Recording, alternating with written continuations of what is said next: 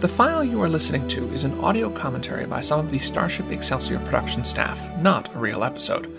We regularly produce this kind of bonus content, but we only include the most recent one in our official feed. If you want to hear the others, visit starshipexcelsior.com, click Episodes, and scroll down to Behind the Scenes. It's not paywalled or anything, we just don't like the clutter. Thanks for listening, and enjoy!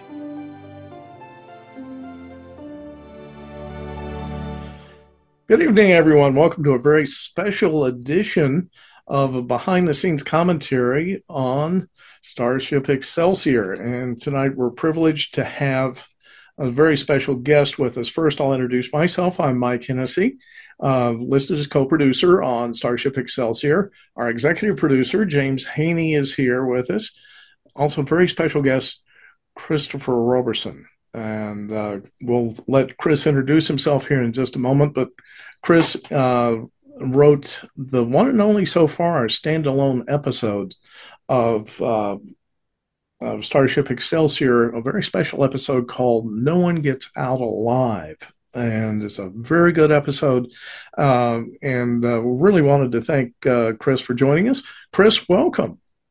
Well, I really want to thank you guys. I mean, it's been a while since we've had a chance to chat, and I don't think we've formally met. So just being able to see a name to a face is great. And really, I thank you guys for just allowing me to be a part of this really cool team and participate. And really, just it's a joy to revisit. So thank you, James. You had the idea of.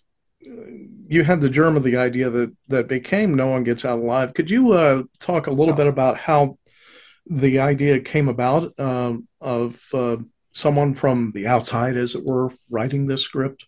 Well, yeah. Way back, one of the things I really love about Star Trek in the 90s was that it was just about the only show in Hollywood where anyone could submit a script. You could be some nobody, for like an ex-Marine from Iowa, and ship a script to them, and someone would read it, and your odds were not great. But if they really liked it, they would, they'd buy it, and that's how some great writers, including Ronald D. Moore, who's gone on to do Battlestar Galactica, and more recently For All Mankind, got his start when he submitted the script that became The Bonding for The Next Generation. And I said, well, we're running a Star Trek show. We're trying to honor what Star Trek is all about. Let's take some scripts in. Let's do a thing. So I just kind of decided it. I guess it was 13 years ago. Maybe there was more to the story then, but we decided let's throw a contest. I assembled my expert panel of judges, which, as I recall, was you, Mike, right? And I was in on this, yeah. And Leanna Keys was the other, because Leanna was running the role-playing game for Excelsior at the time and was also a co-producer on the show. And we just opened the doors and said, anyone who wants to submit a script, please come in. And we advertised it. And I was very pleased that we got some good scripts. And then we had five.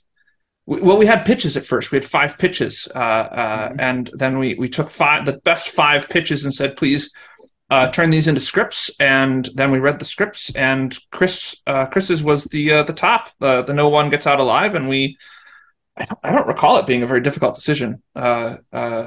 In the end, although I think Aaron Bossig, who eventually wrote an episode for us, was also in that first contest. Yes, he finally did an episode for us in 2019. So another example of things taking a long time to happen on Excelsior, but they do happen. And we were delighted to have it. I knew nothing about Chris Chan Roberson at the time. I still know nothing about Chris Chan Roberson, except that he wrote this episode, and I'm really happy to meet him. Hello. Yeah, so Chris, go ahead and introduce yourself. Give us some of your background, and I'm very impressed by it, and very pleased that you were saw your way clear to write for us. What are you now, and what were you 13 years ago when you wrote the script? Well, the thing that I was then and now has been a Trekkie, a fan of Star Trek. That's something that my parents watched, and I loved watching. I have a 14-year-old. I have her watch it. I do think that as the years have gone on, I think sci-fi was a bit of a pejorative. That's what nerds and geeks watched, and now it's just really accepted. So first and foremost, I'm a Trekkie. I'm a sci-fi fan. Growing up, I did a lot of theater. I did a lot of sketch comedy and things like that. This is pre-internet, so I was in a comedy troupe back in the 90s, and once the internet kind of came about, I really embraced it. So a lot of stuff we did sketch-wise went on the internet, but that required a knowledge of how to compress files and edit. So I kind of became the person that figured that stuff out. So I'm really a generalist. I think the average person focuses on cinematography, on directing. But as the years have gone on, I kind of do whatever comes across my plate. So I edit, I write, I produce, I direct. So I kind of do a little bit of everything. I think the one consistent thing I've been doing since 1999 has been teaching at NYU. I teach filmmaking, undergraduate film and television, and that's been a great ride. And certainly, so cool. I mean, it's really cool.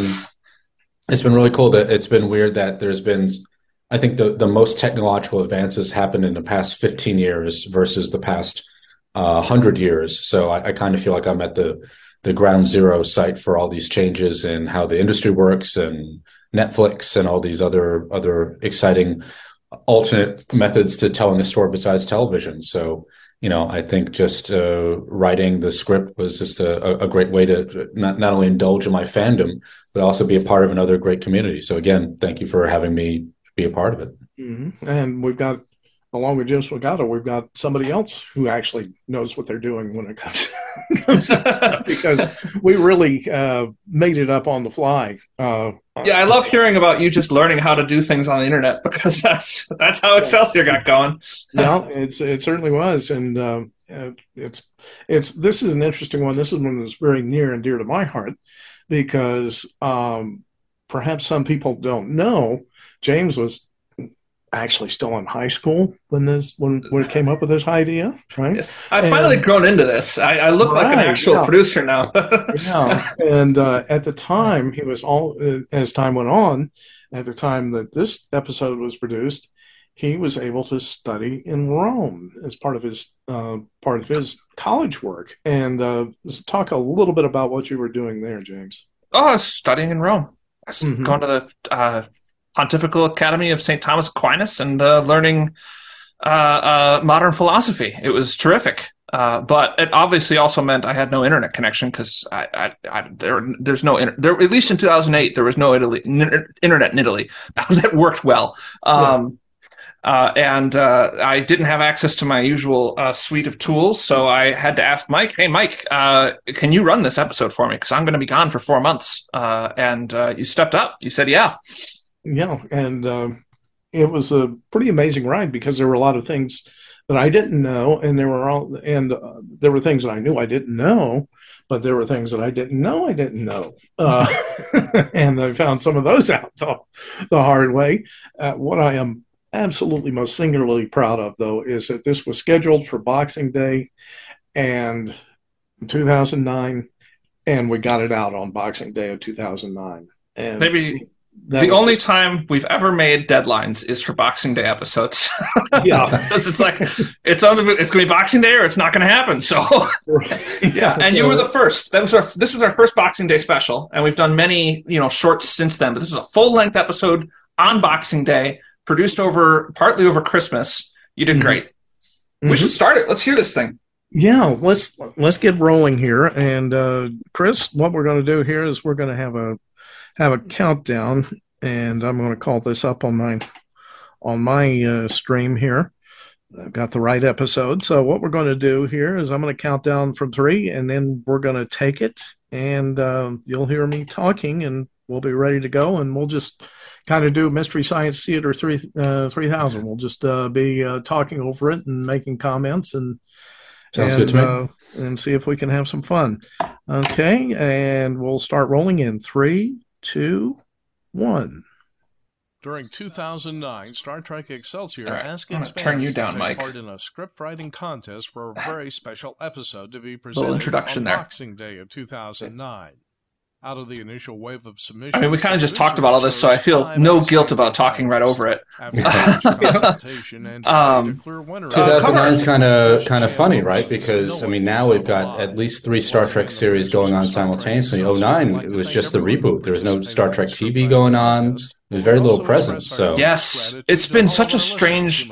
When we started Excelsior, right? It's 2007. Enterprise is dead. It looks like there's never going to be any more Star Trek. We're like, we can do whatever we want.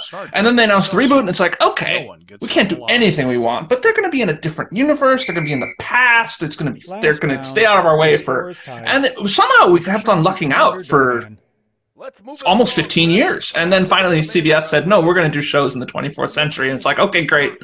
That's wonderful. I'm glad I get to watch more Star Trek. But also, now I have to worry about Star Trek's continuity again for the first time in 15 years. This one I like, just the intriguing idea of starting off with a game of Parisi Square, which had been talked about, but nobody knew anything about it, except it could get a little violent at times. Yeah, how'd you come up with the rules of Parisi Squares, Chris? Well, yeah, that's the thing that I had a lot of fun with, because I knew this was audio and we wouldn't be able, we can still kind of play it vague and not necessarily have to be so definitive on certain things. But, as always, I went to the one place that everyone goes to, Memory Alpha. And Memory Alpha has this great breakdown of just the compilations of what people know and headcanon and stuff like that. So a good chunk of it was Memory Alpha, and some other stuff is just me taking liberties and kind of playing around with the notion of like, we can hear these things, and then the theater of the mind will kind of fill the rest of the stuff in. It's so hard to imagine how people wrote Star Trek before Memory Alpha existed. I know there was a time, but how? Well, my shelf has like Mr. Scott's Guide to the Enterprise, and I have got all the technical journals, so you had to buy the official books, and it got expensive. Yeah. But even then, I mean, you've got the encyclopedia. I've got my technical manuals. I've got my star charts. But it doesn't say, here's every reference to Parisi Squares in history. True. What I find intriguing about this is that this is kind of a road not taken, because you decided early on, James, that we were going to have this huge overarching story that would form the foundation of the whole series. Where it could have just as easily been, you could have just as easily decided that it would be episodic, and we'd just do one episode, and they would all be standalones. And this is kind of a sample of what it might have sounded like. It's kind of an interesting what if. Hooray for victory. If we'd just done stories sequentially, yeah. Mm-hmm. And eventually we did do that. I enjoyed No One Gets Out Alive so much, I was like, we got to do a whole season of these. So we did season 4, and that was all standalone episodes like this. But it took us a while to get there. Of course, I've always felt at this point in the show's continuity, Cortez was unconscious in sickbay because of what had happened at Valandria, and you were aware of that while you were writing it. But everyone who submitted scripts assumed, because I didn't tell anyone otherwise, that Cortez was going to be back, and so everyone wrote, Cortez as a regular character in the script, and then we killed her the next season without her ever regaining consciousness, making all of the scripts that were submitted continuity-wise not impossible, but difficult. And I was like, did you notice when we killed Cortez and then be like, hey, what'd you do to my story? Or I mean, I unfortunately am one of those people that is like, I watch a Star Trek episode and I'm taking notes, I've got highlighters and stuff like that. So it's like when you look at, you have that old school mentality of if you take all the episodes and actually line it up based on star dates, certain things don't work and things like that. So I was thinking that maybe there was like a temporal anomaly, or maybe there was some sort of, maybe some of the stuff happened in a holodeck. So I had some stuff that I was like, there's got to be something that happened off screen we don't know about. So I kind of made it work, but I was wondering.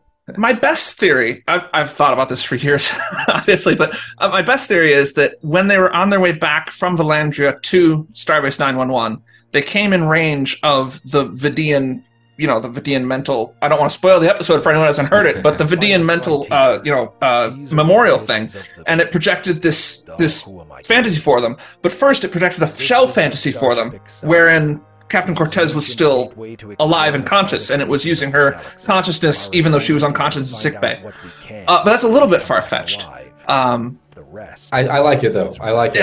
I think one of my favorites was that if you line up Next Generation in order, episodes happen where Lieutenant Yar dies, and then we still see her, and like one of the theories was like, Data was so bereaved that he dressed up as Yar, like while she was dead. I'm like, let it happen. Let's just let it happen. Like who's that going to hurt? It's fine. It's fun. Phil Farrad had these Nitpickers Guides to the Next Generation back when I was growing up. Did you have those? Oh, you recognize it. Yes. He had a wonderful feature in it called "The Creator is Always Right," and he had hundreds and hundreds and hundreds of nits, and then he would have a quiz in the middle of the book that says, "The Creator is always right. Here's a sequence of scenarios. Which one of these explains away a nit that happened once?" And there were these wildly elaborate explanations of like, why are there 3 different Temerian species, or that one time that Riker turned right after the computer told left, it was because of a famous computer programmer who screwed up right and left of the universal translator and died sad and had to commit suicide because of his shame. Yeah, I'm all into those things. Absolutely. Great. Great. I'm one of those fans. Yeah. Is perfect. We'll be fine. Yeah. Good enough. Deactivate Okay. life support. All right, we've beamed down to the spooky planet. Dovan to Yeah, and something didn't smell right from the beginning. You really did a good job of this, because there's just one of those things where it's like, oh, everything's great, isn't it? This is wonderful. The atmosphere is perfect. Everything's wonderful, and it's like, yeah, well, no, Yeah, you got the Star Trek trope of the calm before the storm. Mm-hmm. You have a little bit of the witty banter pulled over from the opening scene. So yeah, all is well until the flooding incident. Until it hits the fan, and Yeah. But already we know something feels weird. You've got that music going on, and I should say, and I'm going to steal my own comments from later on in this episode, and I'll regret it when we get there. But I am famous and really annoying to some of the staff, and how I control the soundtrack, the score for each episode. People send in music suggestions, and I listen to them politely, and then I almost 99% of the time I reject them, and I put in my own choice of music. But in this episode, Chris, for the first time ever, was a writer who, and also the last time ever, now that I think about it, was a writer who submitted music suggestions, and I think pretty much the whole episode ended up being scored according to those suggestions. I accepted all the suggestions because they worked really well. So, Lieutenant, when's our Where'd you get them? Right after you. Well, I think that might have been just because my film background. I think just because of my relationship to the industry. When people go to the gym, they might listen to music from their favorite bands. I listen to soundtracks to movies. I jog to them. So I love it. A lot of them were this stuff that just stuck out for me. That was orchestral. That kind of seemed multi-genre. So a lot of stuff was like from There Will Be Blood. Yep. A lot of stuff was from stuff that wasn't typically sci-fi. I just thought would be good Apocalypto ambience. was in there, and I was like, Apocalypto, yeah. I never thought of using Apocalypto for Excelsior. I like that. Yeah, that it felt somewhat evocative. It felt somewhat exotic yet grounded, and I thought that felt somewhat alien. So yeah, I did kind of dug it. Yeah, I thought going that far outside of the Star Trek sort of realm would previously mostly been Star Trek, Battlestar Galactica, and Doctor Who music. And I thought that going that way would be too weird, so I never really explored it. But then when you hear it in here, it fits in really nicely. I think there's an M. Night Shyamalan movie in here. I don't remember which one. I actually was able to grab I was able to track down the script, so I can. Oh, good. Let's see if I can. Sensors are running pretty close to the maximum already, Captain. The old script library. There will be blood, there will be blood, there will be blood. Physical modification on the main There's so much There will be blood in here. The fountain, that was it. The fountain, yeah. Yes. Yeah. Sorry, Captain. Never would have crossed my mind. So. Fountain's another, and also too just looking at the table of contents, I totally forgot that all the secondary characters are just friends of mine. So even the Vidian holographic medical program, Gavi. That's my friend. Gavi, and I'm friends with her, but her husband I went to junior high with. We're really good friends, and he was the one that we would go to his house and play Starfleet battles and play Shadowrun and play games on his Commodore computer. So it was a shout out to her, and just looking at all the names, it's just like friends of mine from college and high school. So One thing that I like here too is just indulging my inner nerd. Yeah. Is that I really like the fact that in this case we actually have proper protocol being followed. We've got Dovan, the executive officer, leading the away team, which is really the way that makes sense. I mean, from a storytelling standpoint, so many times you have to have the captain being down. It has to be, just simply to make the story work. But really, the idea of having the executive officer be the person leading the away teams really made perfect sense when I first heard the idea from TNG, and it makes sense now. But like I say, there are reasons why, from a storytelling standpoint, that you really just can't do it that way every time. But it really made this work, I think, and really had a good feel for it, and a good from a continuity standpoint with the overall Star Trek arc. I think it really made perfect sense. Oh, good, yeah, and it's I think that's the protocol for the time, right? I can't picture I can't picture Kirk staying on the ship and just Spock beaming down by himself. It just wouldn't work. Even Kirk wouldn't allow it, But Picard's like, yeah, Riker would go down there. So 24th century, I do think is a little more.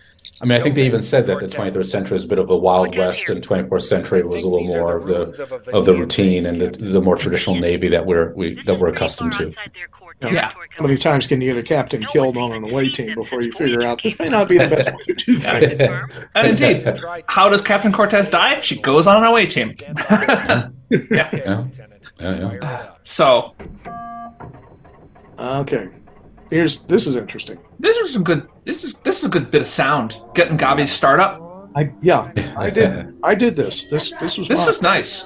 Mm-hmm. And her cycling through languages was one of those script lines. I was like, I don't know if that's going to sound right when it comes out in real life, but it sounded good. She even did the clicks, and it came through well. Captain, a medical hologram just. I have Janet Green play all my robots. Holograms are obsolete.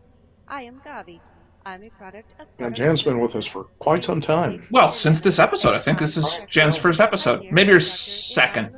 Might have been the second, but yeah, because she was Masterson in 201, which I think came out right before this. Mm-hmm. I don't remember the orders now. It's been so long. Tactile sensitivity? Sounds like a surgical hologram. Looks like flesh and blood. Gavi, can you please hold out your hand? So does Gavi and Perelson and Breckinson in real life, do they know that they've been immortalized in a Star Trek episode? Well, a fan Star Trek episode anyway. Yeah. No, we all grew up together and loved watching movies, and I was the one that stuck to it. So that's my shout out and my homage to them. And they, they're always very tickled. Like, hey, as a heads up, I put you in my movie. Hey, as a heads up, you're my script. And every time it's like, thanks, Chris. You didn't have to do that. I do appreciate it. So yeah, absolutely. Yeah. I put my girlfriend's brother in this script later on. There's an unnamed random crew member, and I just made him Ensign Enderby for background chatter. And I later married the girl, so now he's my brother-in-law. And it's like, should I tell him I killed him? I never did. Never did. Better that he doesn't find out. Exactly. He finds out on his own. He'll be Yeah. One of the things that made this episode doable. In the time frame that we had was that for some reason the effects worked. We didn't have the situation of being stonewalled by not being able to find an effect. And Chris, I've mentioned this before to James, and some of the other audience members have heard it. It's like the more exotic the sounds are, the easier they are to come up with.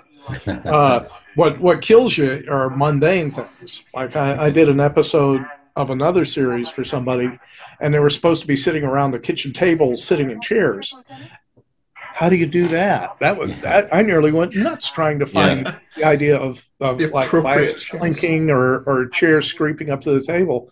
Just these kind of mundane, everyday things are really, really difficult. But for some reason, everything clicked in this episode, where everything was like, okay, I see what's going on there. Did you have that in mind, or was it just let them deal with it?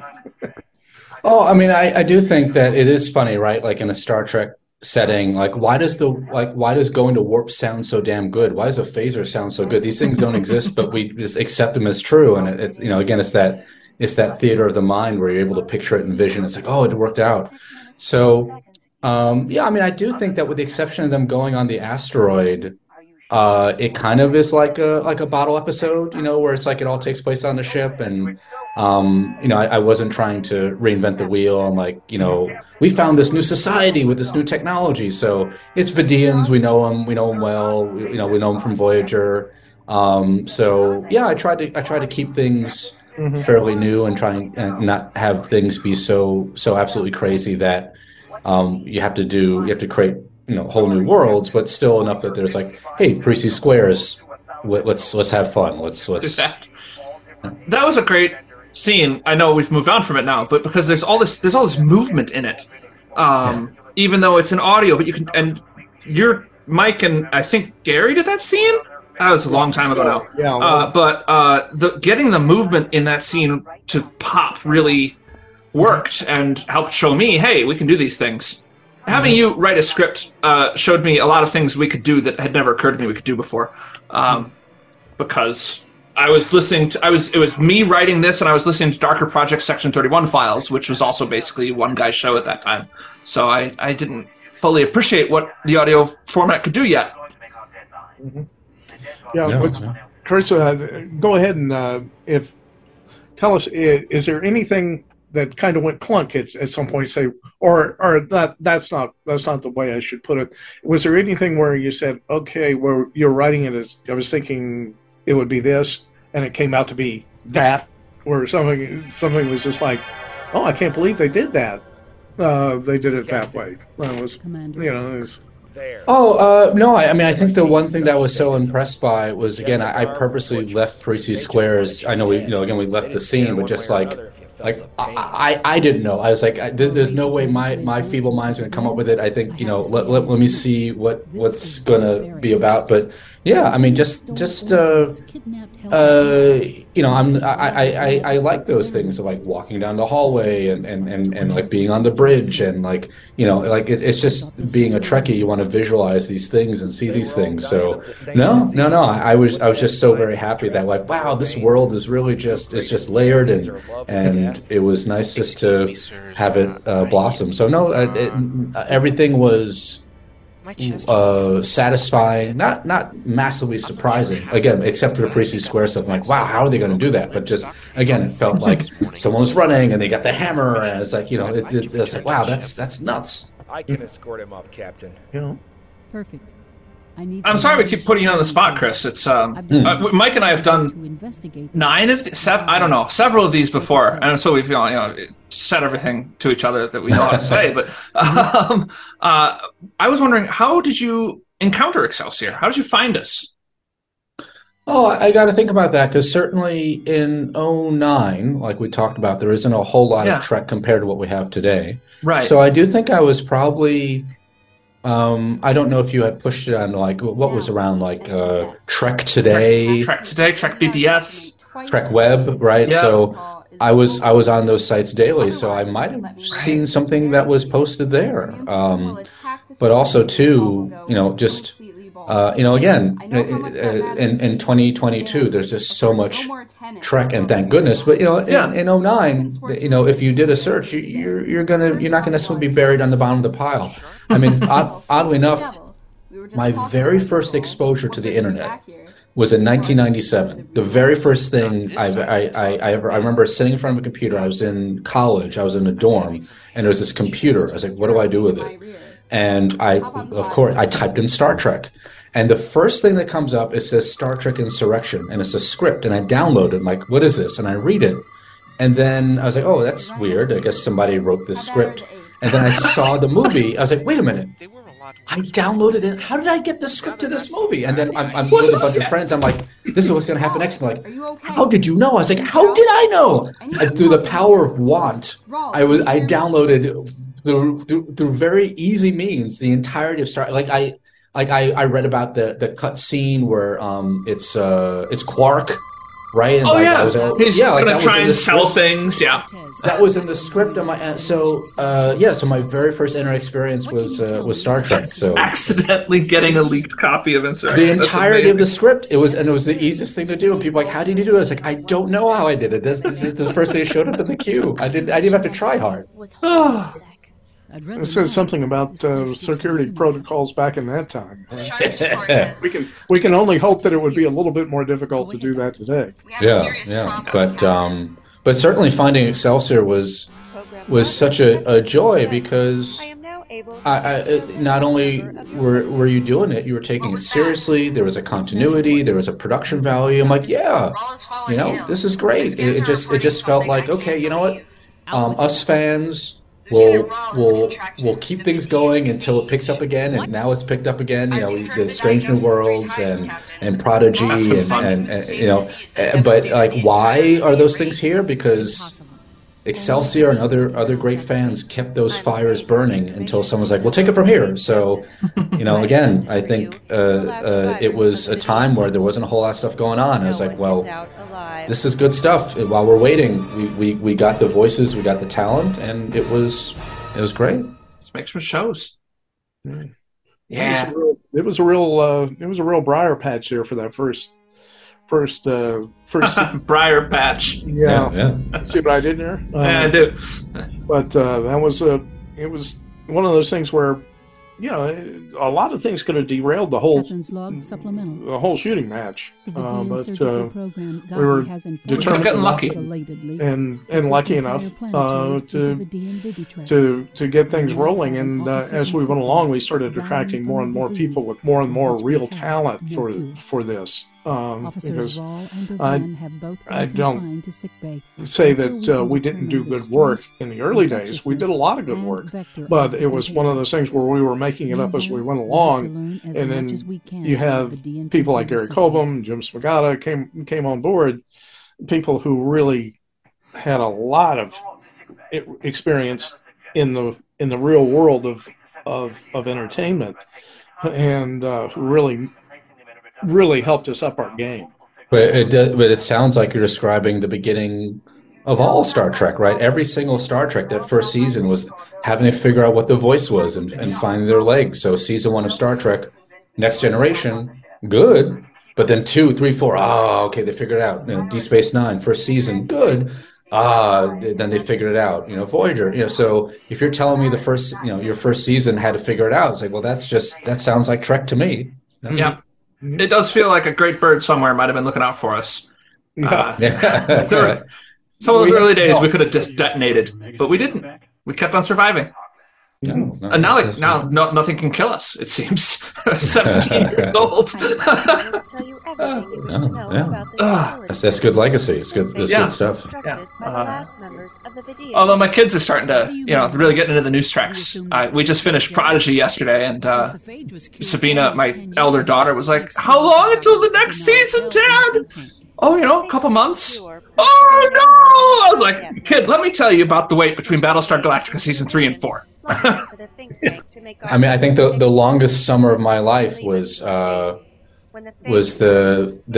end of Best of Both Worlds Part 1. Riker says, to be continued. And I remember every single month was just the longest wait of my life. And, and nowadays too, the fact that, I told, my kid, if I wanted to see Star Trek, I'd have to go to the library and get VHS tapes and rent them because there's no other way to see this stuff.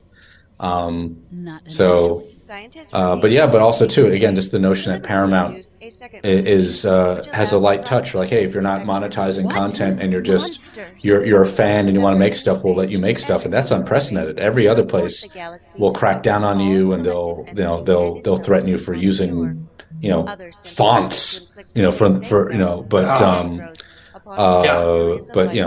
thanks to I'm curious. I wonder who. I don't know if it was Roddenberry, but I wonder who let that policy happen, because I think, again, it's nice to be a fan and not feel like, I'm going to make this and see how long it is before someone takes it down. It's like, no, this stuff is here to stay. I think it all Roddenberry was always very indulgent to fans, and then there was like one moment in 1998, right after Viacom, right after they launched StarTrek.com. I recall they tried to shut down everything. Like they sent cease and desist to all the fan sites, and there was such a huge backlash. I think they just learned, oh wait, no, we should keep doing what Roddenberry was doing. And the guy in charge of CBS licensing now, John Van Citters, has kept that ethos very much at heart throughout his turn. And so we've occasionally referenced him in the show because we're really glad John Van Citters has not destroyed us, which he could do at any time, presumably. Yeah, we kind of live with our own sort of Damocles, because at some point, if somebody wants to push the button, we get nuked, and that's all she wrote. There's no real defense. It's like this is we don't own this intellectual property, but the powers that be are like, no, just play nice in the sandbox, return the tools where you found them. That is a kind gift. And then we don't have to explore new exploratory versions of the fair use doctrine. Right. Just everybody's happy. And you see here that some things are getting ready to go south here, I think. Oh, in the show. I thought you meant in real life. Yeah, I was going to say, what happened? I know you broke your ankle, Mike, but... Yeah. Okay. But no, I think some things... we're getting to the point now, I think, where everybody's like, don't open that door. It's like, it's like the It's too late. The phage is gone, isn't it? Yeah, they haven't noticed it yet. Yeah. Hermes is going to die for the first of several times.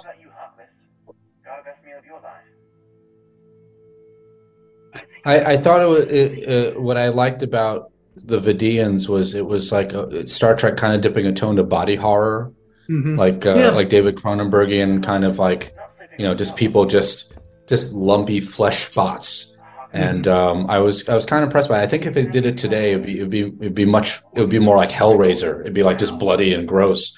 But I was really kind of impressed that this race of patchwork people. So I kind of dug I always dug the Vidians. I had a soft spot in my heart for them. They did a good job of developing the Vidians, because I think they really did raise interesting issues. And it's like, who's to say that we wouldn't do the same thing if we were in the same spot?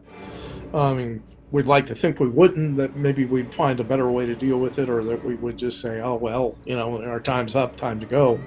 But really, that's not the way things generally work. And it's Terrakeen. I need more Terrakeen. They're very well-rounded characters, and they really raise a lot of very uncomfortable questions.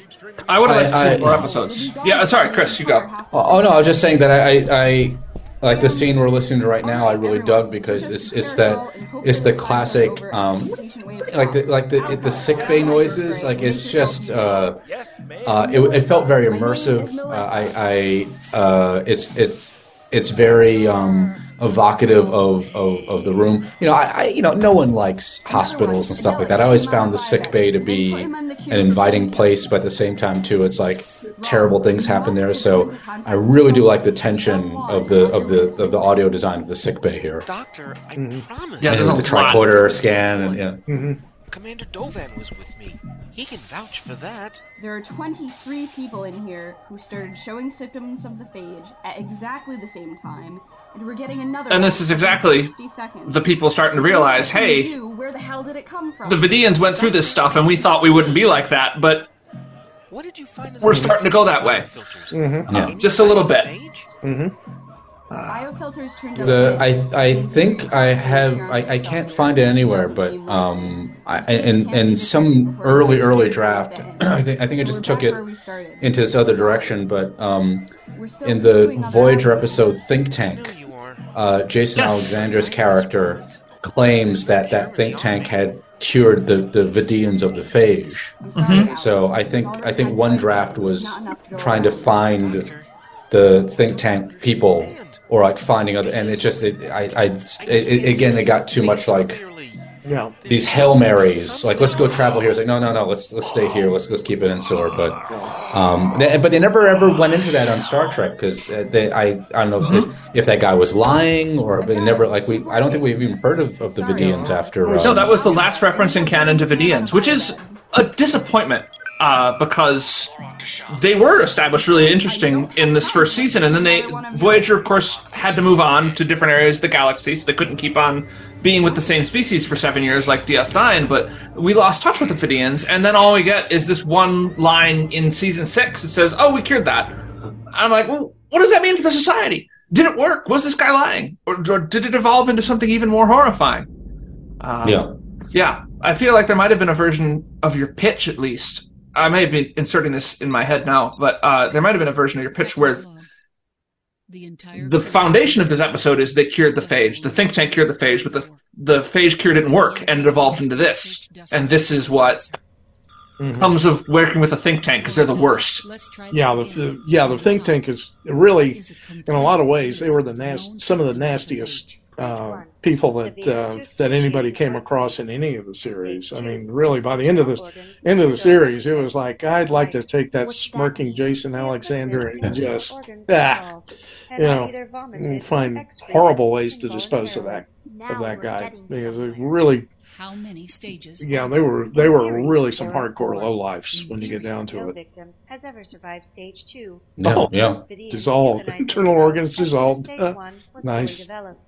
Those who chose to persist typically died of pain. Trying to figure out what page we're on. Was there any treatment? In addition to various pills, injections, and chemical inhibitors, necrotic tissue was typically debrided from the body. Skin removal. Affirmative. That explains why they always looked like mummies. There we go. Skin grafts. I think page 20. 39 of my copy, but I have a post-production copy, which you probably don't have. This is probably also like I don't know what version this is that I grabbed. I mean, in fact, I even have this script is nothing short of a miracle. 4.2 minutes and 79 years. I am a pack rat. Of the mutated I've got resulting from the think tank mutation. Revision 2 Draft 2, aka R2D2. I think somebody had, what was it? I don't remember what it was. It was like a conversation like if Data's skin is actually organic, could Data's outer layer suffer from the phage? Or like, what if Data was bitten by a zombie? Like would he still like his like he wouldn't turn into a zombie? Like would his skin? But would his skin turn into a zombie? Yeah, I've never heard of that one. That's kind of cool, right? If he got like. Could he get like the flesh-eating disease or something? Well, remember, he was the first contact. They wiped out his face.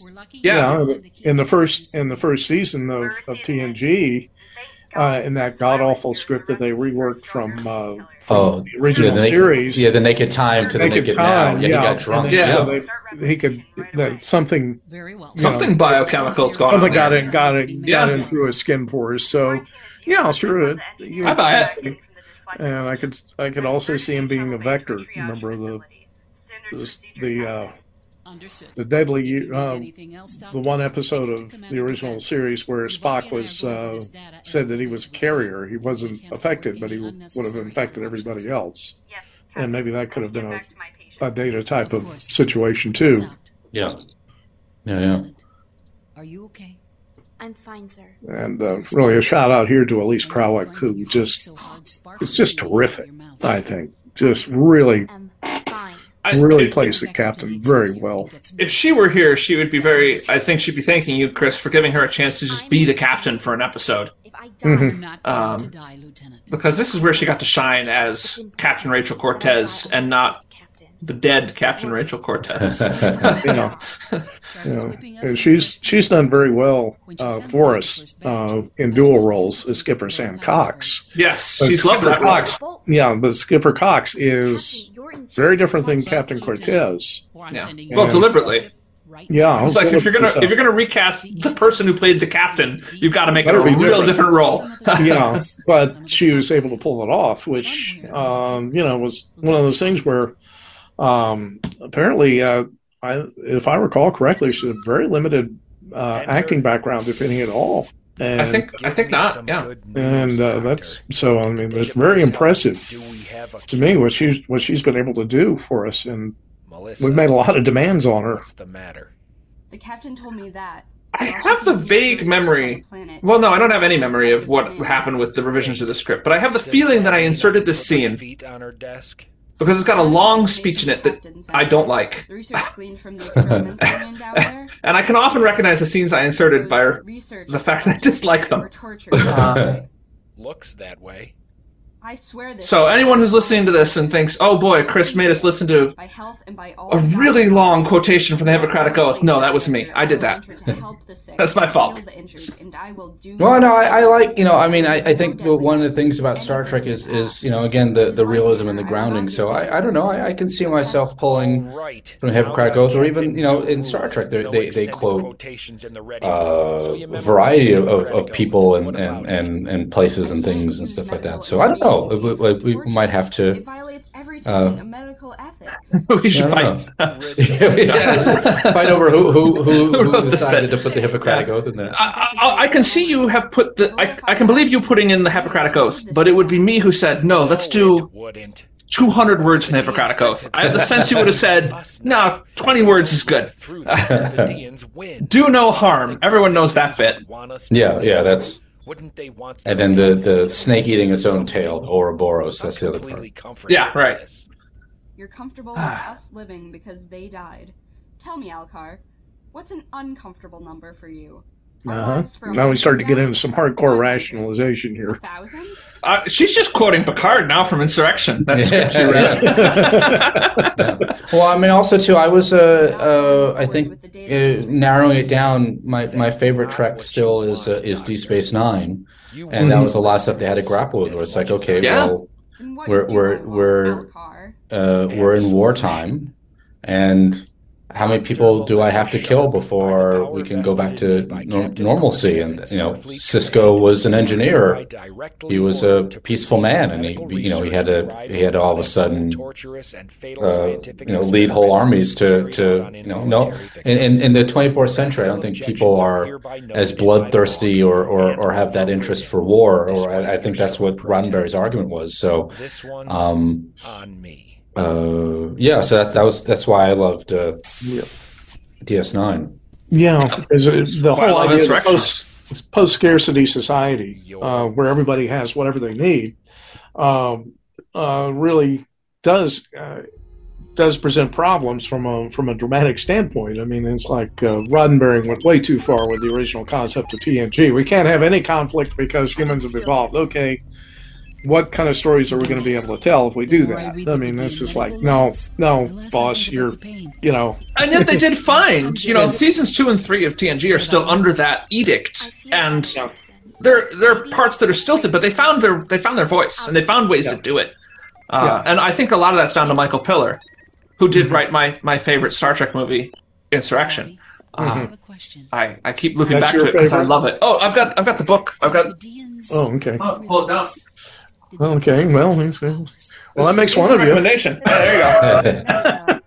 Fade in the writing of Star Trek Insurrection. This is actually an exceptional book. It's like $70 or something, but it's got every draft, and it's got all of Pillar's. It's Pillar's book. He wrote about how it came about, and how all the drafts evolved, and how they interacted with the studio, and all the notes from Patrick Stewart and things that led to different kinds of changes. And it's like, oh, I can see how you made this movie, and I can see the mistakes you made.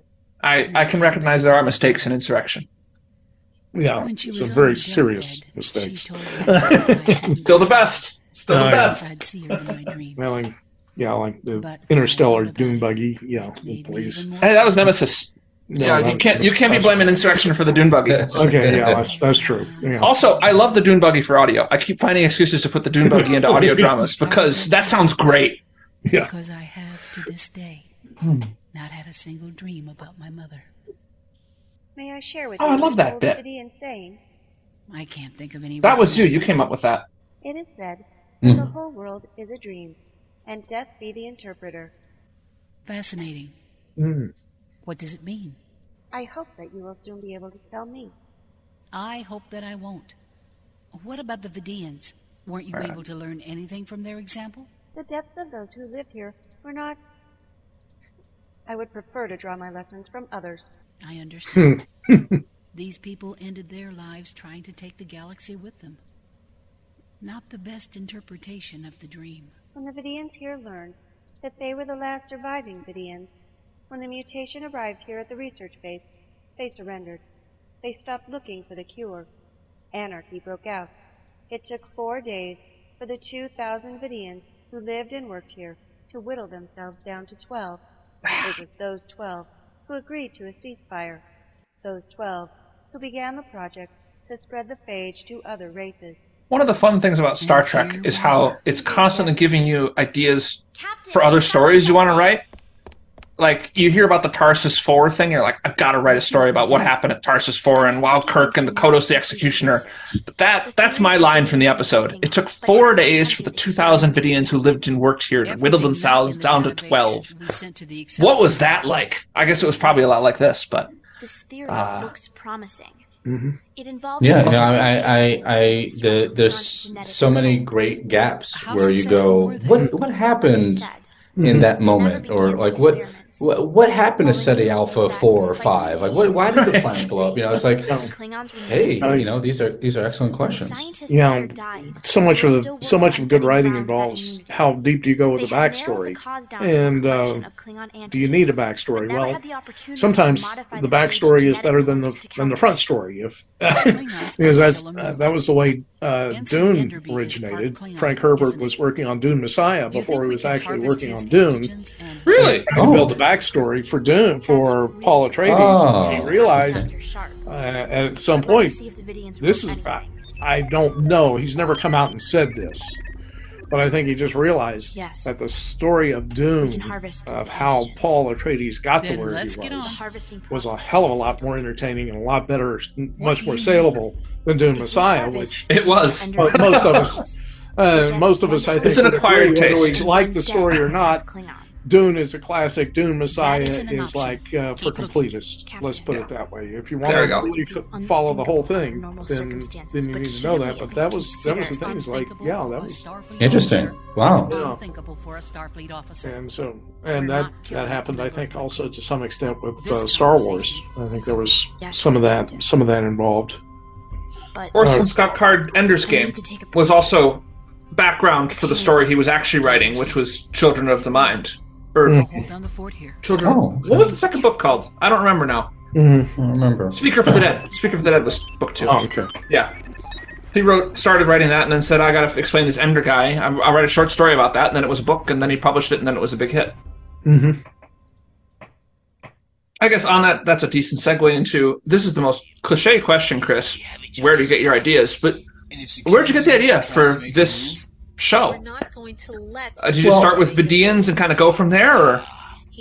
Well, he's not one of us. Oddly enough, when I was looking at my notes, there's a Star Trek Voyager episode called Memorial. Yes. Which in retrospect, I'm like, oh, I think I did not intend to borrow as much as I did from that episode. But certainly what I think Star Trek, the first series and a little bit of Next Generation suffered from is that Roddenberry wanted shows to end a certain way and not necessarily have massive shifts and characters and change it like that. So, you know, they did have to find interesting ways to kind of change stuff. And one of my favorite Next Gen episodes was when they all get their memories wiped and they're trying to figure out who they are. And then, you know, all of a sudden, Riker sleeps with Ro, and, you know, Worf thinks he's the captain. And then it's like, well, you know, they got to cheat. They got to be out of character without being out of character. So I wanted to write something that didn't necessarily, that shook stuff up in a way that wasn't going to completely change people's lives, but still, like, I wanted a bit of a cheat. I wanted to be able to, so from my first thought was like, oh, maybe something happens. And, you know, what are the tropes? Like something on a holodeck, and we think that it's real, and then we realize it's a dream. So I did want something where it's like there's a reset button is hit, and I was thinking about something that happens, and then something temporal resets it. But I was nervous I wasn't able to do it well, and then I was like, well, what do I like? And I kind of I think a lot of times when my creative process is very much like a pastiche of stuff. I was like, well, what do I like? And then I kind of lump it together. I was like, what didn't work? And then that leaves, and then whatever's left over is like, okay, how do I find the connective tissue? So I somehow wound up with Vidians. I somehow wound up with this like dilemma of what would you do if you had limited time, limited resources. What do people do when they're desperate? But I also didn't want to change the character so much where it's like, oh my goodness, now this person. No, so I knew I was going to hit a reset button at one point. I remember I knew, and I said in the contest rules, this doesn't have to be in continuity. I remember I encouraged you to take the ending and just make it they all die, the end. Yeah. And you resisted me on that. And I went back a few years later, and I sent an email to someone named Chris Chan Roberson, but now I wonder if it was actually you. I never heard back, and it was a different email address from your current email address. Okay. And I said, but what I said in the email was, I'm glad you resisted me on it, because the last scene where they talk about, well, that wasn't me. And then they get in the turbolift, and Jovan turns to Cortez and says, no, that was totally me. That was 100% me. I don't know what they're talking about. I think that's the most effective and hard-hitting part of the episode. And it would have been ruined if they'd all died. This way, they got to step back and look at themselves and say, that's not who I want to be, and yet it's who I was. And that what did you put in this episode? Really sells the episode. I really like it. It's my favorite part now. Oh, cool. I mean, we do get these moments throughout Trek history where the characters are like when Picard Inner Light, where all of a sudden he's a different person, or the creation of Thomas Riker, or when Sisko is transported to, he's now a fictional, he's a sci-fi writer. that Star Trek can sometimes, give characters a second opportunity, but not in a Star Trek-y way. So yeah, I think I did want to, again, try and have it both ways, just to see if I could do it. But I knew that the time travel I'd screw it up somehow, and I like my rules, I like my continuity. So I think subconsciously I tapped into that Voyager episode where it was Memorial. One of the very best Voyager episodes, I thought. Very good. Yeah, I was on a huge tear against reset buttons at the time, because that was the thing everyone hated about, Voyager, was how they would hit the reset button. But I think the difference between a classic Voyager reset button and this is that in a Voyager reset button, there would be a temporal thing, and no one would know what happened. So it would have no effect on anyone. Whereas this, it was like, no, we still got to sit with this. So it works. And then one day you're able to go, wow, I can sleep easy knowing that I was under his alien influence, and then the next day it's like, I can't sleep easy, alien influence. I still was going to kill that guy. I still was going to kill myself. I still was going to, So, I'm going to give you an extended quotation. It's one thing. Alien influence might have been a nudge, not a push. You push and you get pushed and you push back. A nudge can be a lot more effective because it can. It's like, oh, okay. You really don't realize that you're getting closer and closer to the line, and then all of a sudden you realize, get back and say, man, I stepped way over the line here. It's like, I can't believe I did that. That's not how I see myself. It's what you're talking about earlier, Mike, and with DS9 and that speech Bashir gives in past tense. If we were in a hard enough situation, would we become this? And man on a biobed. Yeah, we might. I mean, what is it? 2 years until the Bell riots? Oh yeah. We got 2 more years, and then if you see a guy named Gabriel Bell in the newspaper, then we called it. We predicted it. I, instead of Chris Brenner, it's going to be Elon Musk who owns the net. But this is over. I'm killing a member of this crew. Enderby's already stage 2. Oh, there's my brother-in-law. Hour anyway. I swear. Enderby. Yeah, he's the dead. I don't think there's anything wrong with having subconsciously taken stuff from Memorial either.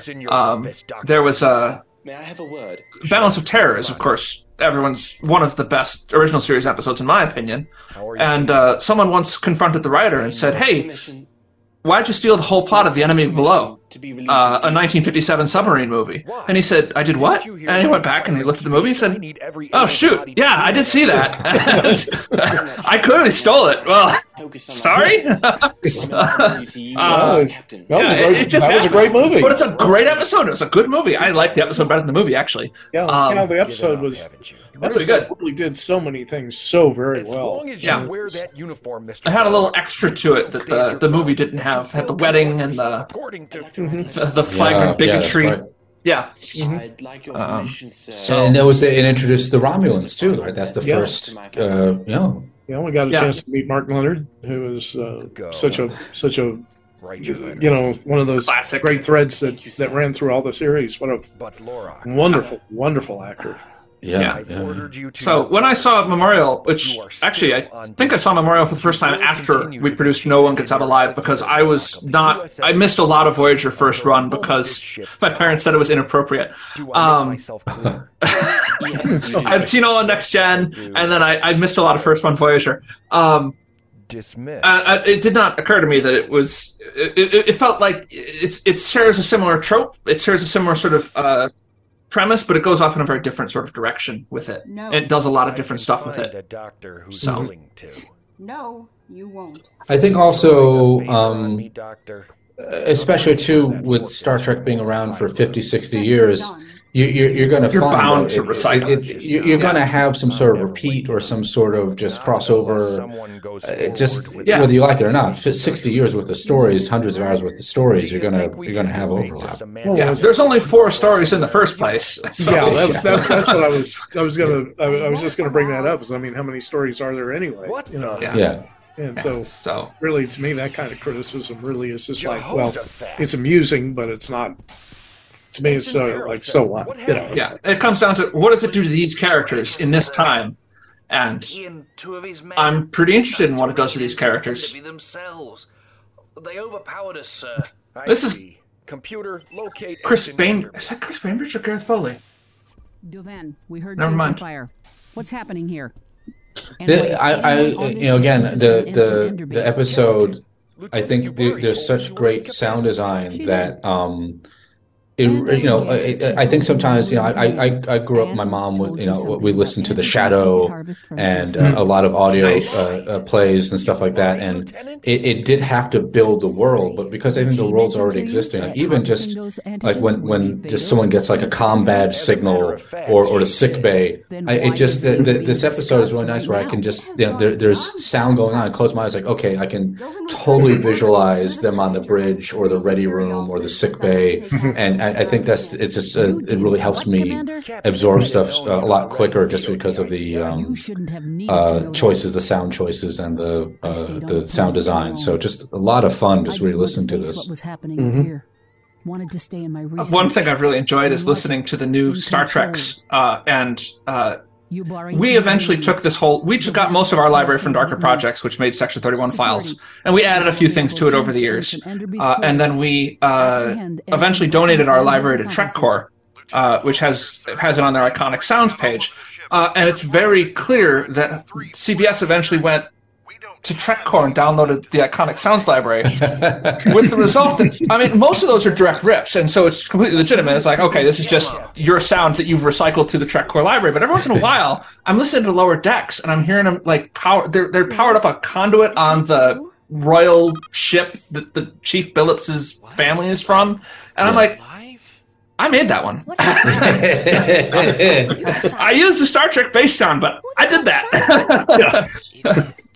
Nice. So now we've kind of gone around the horn and become extra authentic by becoming the authentic sound effects that they actually use in the show. Hey, that's good. Yes. That's only in Star Trek. Only in Star Trek. Hey, I'm glad they love the fans. Yeah. The hole in your chest is barely cauterized. Your vitals aren't stable. I'm dying. Everyone really enjoys a death scene, right? Actors, at least. to be stable. Oh yeah, yeah. I know Rollin, Michael Liebman, and Caitlin Haney are eating their hearts out doing this scene.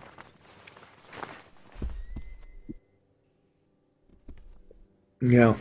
I don't know if you were plugged in enough to know that that Michael Liebman left us. He's passed away, and that was such a sad, devastating thing. Because Michael just was so much of our core repertory, and really just overcoming that was really, if there was anything that might have derailed the show, I think that might have been the one particular thing that was really that was a hell of a month, because Michael Liebman dies 3 weeks after the Axanar lawsuit closes, and the guidelines come out, and we don't know what they mean. Yeah, and we're in the middle of working on the 50th. That was a very bad month. I cried a lot that month. There was a little PTSD there on a lot of different levels, because or just TSD, just no P about it. We were right in it. And we're just very lucky that cooler heads, at least outside of Paramount, prevailed, because, like I said, they could have dropped the hammer, and really there would have just been nothing more to say. I mean, that would have been it. The commander's firing on us. And they would have been in their legal right. Oh, absolutely, certainly. And don't make any admissions against legal interest on a live stream, Mike. But I mean, saying that was the law, and that's could have happened. Yeah. And the riots breaking out here. Things the thread that knits everything together is starting to come unraveled here. Indeed. Yeah. Yeah, and again, just it's very immersive. I think the screaming and rioting is sounds great. Sounds threatening. Mm-hmm. I'm really glad you enjoyed it. Yeah, this is just one is never sure with when you produce a show, an episode from someone else's script. Did they actually like what came out of it? Mm-hmm. Especially when you lose touch. Yeah, because you could have gone Harlan Ellison on us, and I know for a fact that there are writers for Excelsior episodes who were not happy with how their episodes turned out. We're not happy with the rewrites, and we're not happy with the production, and that's always disappointing when that happens. I mean, I besides writing, I direct, and I do think that sometimes you have to just let it go. So I'm very happy to say that I'm glad of that. Let it go, and again, the Parisi squares, the doing, being on the outside of the ship, the sick bay, all the stuff. It feels like I'm watching a Trek episode. It's great. I beamed down with fantastic. We fired up Gavi's. Now you were going to do an episode for season 4 called The Well. I don't know if you remember this. Yes. You had started thinking about how to do it. I think it was a Prime Directive episode. I don't remember anything about it except the title. Right in the middle of discussing that, we lost touch. I think you changed email addresses or something. And I wondered if you could tell me anything else about The Well, because I wondered for years if it went any further than that. I think it's something where I gotta think about this for a second, but there's I think like the ship is battling Orions, and like a planet's damaged in the process, and there's like like their water system is damaged. So this rings a bell. Go down to fix the water system, but there's like again, it's allegories to culture and allegories to. I think they're a caste system, and the people that are fixing it are like, when the warrior caste comes back, they're going to kill you, and it's like, well, we're here to fix it. So if when they come back, great, but otherwise we're not going to leave. So it's like morals and I'm shocked I remember any of these things. I have to track that down. I got it somewhere, but I wondered if it ever found a home. No, it's out. I'm sure it's outlined somewhere, but let me. It's got to be in some database. Wow, The Well. Holy mackerel. Yeah. Oh, transport. That sounds good. I like the concept of the Orions, because you have somebody who's like outside the Federation, doesn't want to be in the Federation, couldn't care less about it. You know, you can take your human values and shove them. We like slavery, we like vice and everything. They're space pirates. You know, pirates. Why wouldn't they? And to me, that's like that really. They're not all space pirates. Tendi gets mad about that. Yeah, but the Federation, the Federation does. When you say, okay, we've got the Federation, that does raise the question of what's outside the Federation. Is that every civilized world? You know, is that every civilization? Well, does everybody buy into all the values of the Federation? And it's like, well, and then do they buy into the Klingons or do they buy into the Romulans? No, you got these people doing their own damn thing out there, you know. Party all the time, you know, kill everybody, live, live short. Live it up, you know, whatever, and you know, bring on the slave girls and whatever. And, that to me is another thread that's never really been followed up all that effectively. That they had that in what was that in Enterprise, where they had the sequence, which I thought worked pretty well. I thought that wasn't the person I am either. It was a good. I thought I was surprised. It out pretty well, yeah. From time to time, but I would never draw a phaser on you. Yeah, you would, So Melissa. violent. That wasn't the person I am. Enough, everyone. Here we are. View what happened as a it's gift. coming to an end. It's what life doesn't normally give us. A second chance. Now that we know what we'll be tempted to do when things get desperate, we'll be prepared for it when the time actually comes. Do not look poorly on yourselves or your crewmates. Think of what happened as a dream. Now, you've all been through a lot. And some of these characters have died, and they have acquitted themselves well in doing so. So, I guess they learned something here. Here, no one gets out alive.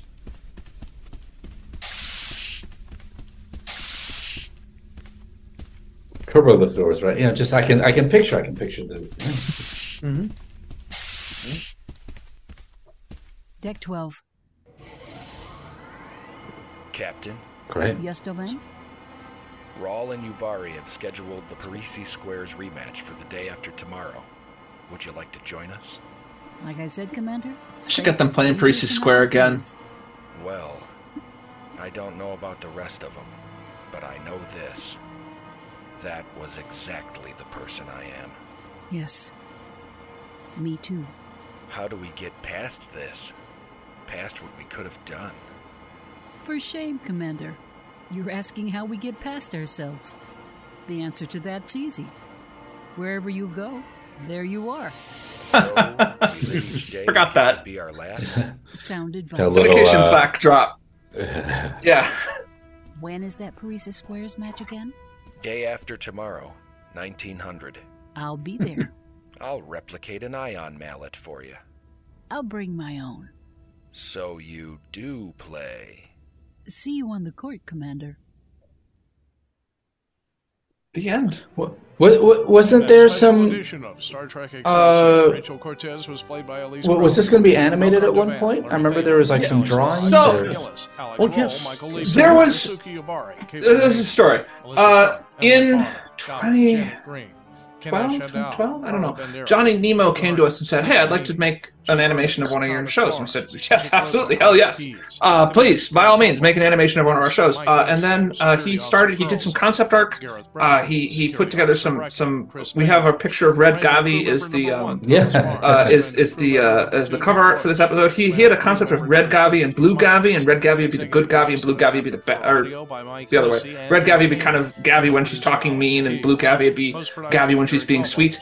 And then he just kind of he pulled out after about 6 months of discussion and sort of preliminary work, and then nothing ever came of that. Johnny Nemo then came back to the show many years later and did some more art, but never wanted to do another big thing like a motion comic because it just hadn't worked out for him. So he did some really lovely art, and then he died like 6 months ago. Yes, and we never really found out how he died, but we're dedicating our episode, which is coming out tomorrow, to him because he did some good stuff. Now, what did eventually happen is I asked our transcriptionist, Peter Stein, to please just put these up. He knows how to do YouTube, and I don't understand YouTube. So I said, please just take these episodes and put like a Starfield up and like the logo and just put it on YouTube. And he said, I can do a little better than that. And so he did end up doing a sort of a machinima style animation of No One Gets Out Alive as his pilot sort of episode. And it's really just, it's little, clips of people moving around stages. But it works. It's something you can look at while you're watching the episode. So it's nothing that's going to blow you over and say, oh, this is a really cool motion comic in the style of Bruce Timm, which was what Johnny Nimmo's vision for it was. But it's fun. People spin around in the right moments when they get hit in the 3C Square scene, and it's like, all right, this'll do. No One Gets Out Alive, Excelsior. I'll send you the link so you can. I'm sorry. Yeah, so that is a regret that I have anyway, that we just couldn't make that work. And I think really, in looking back at it, Johnny was professional, and at that time we were very much amateurs, and I think he just really, we just really were not on the same page, and I think there were a lot of things that he assumed that we knew, and that we just simply didn't understand. And he needed time and attention, and we didn't have it to give him. I was like, making a show, we've got jobs. And he's like, no, I'm doing this as a pro. I need focus. And it's like I don't have it, and it did not mesh up. And later when he came back and did some poster art, that was a much more, at least on my end, it felt like a really good relationship. I don't know how he felt about it, and now he's dead, so I won't get to ask him. Well, he did do one little clip. There was a trailer that he did, and boy, it was really creepy. It was really well done. It was about a 1 minute trailer, and it was just, boy. Oh yeah, I've got that. Yeah, it's in. I've got that somewhere. It's on YouTube probably. I mean, there's always, once YouTube gets a hold of something, unless there's a copyright violation of, gross copyright violation that somebody complains about, it never goes away. And I remember seeing that. I was thinking, boy, that is really creepy. That is really good.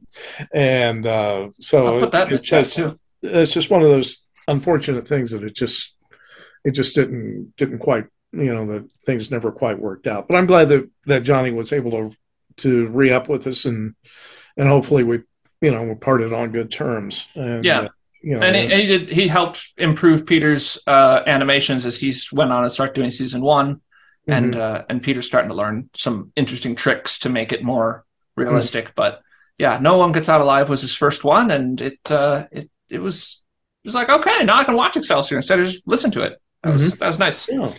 And that's, so we, I'm amazed. That's a running time of like 64 minutes. And it just felt, I don't know, for you guys, it may feel like forever, but for me, it feels like we just got started. And it's really, really amazing how quickly that went. No, there's a lot of, and there's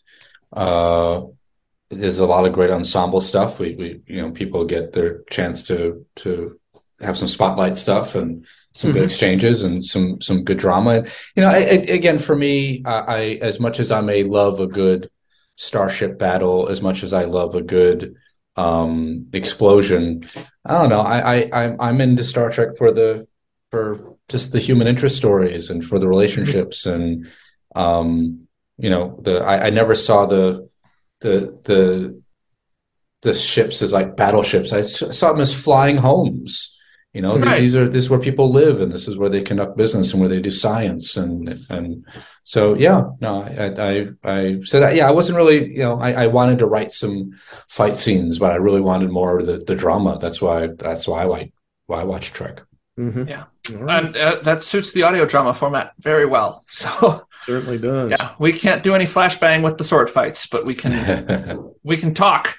Yeah. Hopefully build characters and build a universe, and maybe once in a while ask some questions that might even make you a little nervous at times, a little bit uneasy, and that's good. That you don't have. My feeling is that I don't like the idea of telling people this is the answer. I do like the idea once in a while of saying, okay, here's the question. How do you deal with it? And that's when Star Trek was always at its best. When it comes out and says racism is bad, it's like, all right, well, Yes, Okay, racism is bad, but yeah. Let's explore it. Let's do an episode where O'Brien is racist against Cardassians, and we love O'Brien. And what does that mean for him? How does it impact him? And then we can sort of flesh it out. Yeah. A duet is in DS9 is one of my favorite episodes of all time because Kira is full bore anti-Cardassian hatred, and then that gets unwound as the episode goes on, and you end up questioning everything. Yeah. Anyway, I know it's almost midnight, Chris. I don't want to impose on your time for you. Thank you so much for joining us. It's been great to get to know you, and thank you for making this episode all these years ago. I was going to say thank you again for the opportunity, and again, the pleasure is all mine just to be able to chat with you guys so many years later and kind of revisit the material. But again, most importantly, I'm flattered and honored that I was able to play with you guys and do what we share a passion. So thank you so much. I thank you for the opportunity. Well, the pleasure is ours, and the good fortune is ours. And who knows? Maybe there's another script in there. Maybe you'll find the well and say, and we'll find a production slot. Yeah, there we go. That's the trick right now. That is it, because we're booked up pretty far down the road. We're heading to the end. Yeah, we're going to be done in 4 years. I don't know. 8 episodes? How long does it take us to make 8 episodes these days, Mike? You did a great job on this one, by the way. I don't want to end this without saying great work, executive producing. No one gets out alive, Mike. Yeah, you rocked it. And that's good, because I can at least say yes, I did it. I had the opportunity.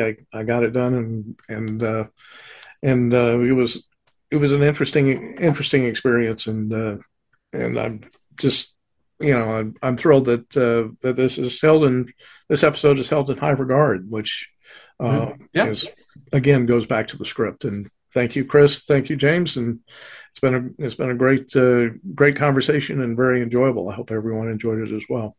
All right, I'm gonna hit the stop button right there. Bang.